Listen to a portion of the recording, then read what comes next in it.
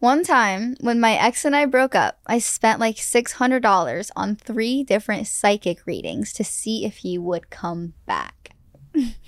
Secretly, every girl's wanted to do this.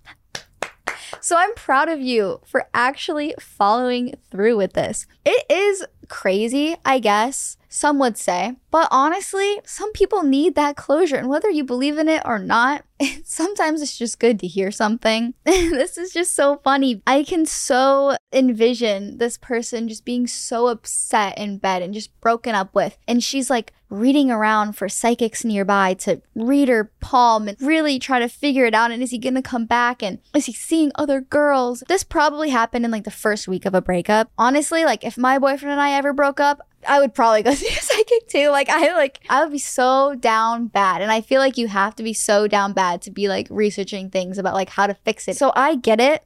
I get that you did this. I don't think it's something to be ashamed of, but honestly, at the same time, it's probably a little bit embarrassing and a little crazy, but you get your heart broken and you do some crazy things. And honestly, that's better than keying a guy's car or like trying to like blow up his house or something. Go see a psychic instead. Maybe more people need to do this because it might be some closure that you need instead of like I said, keying his car.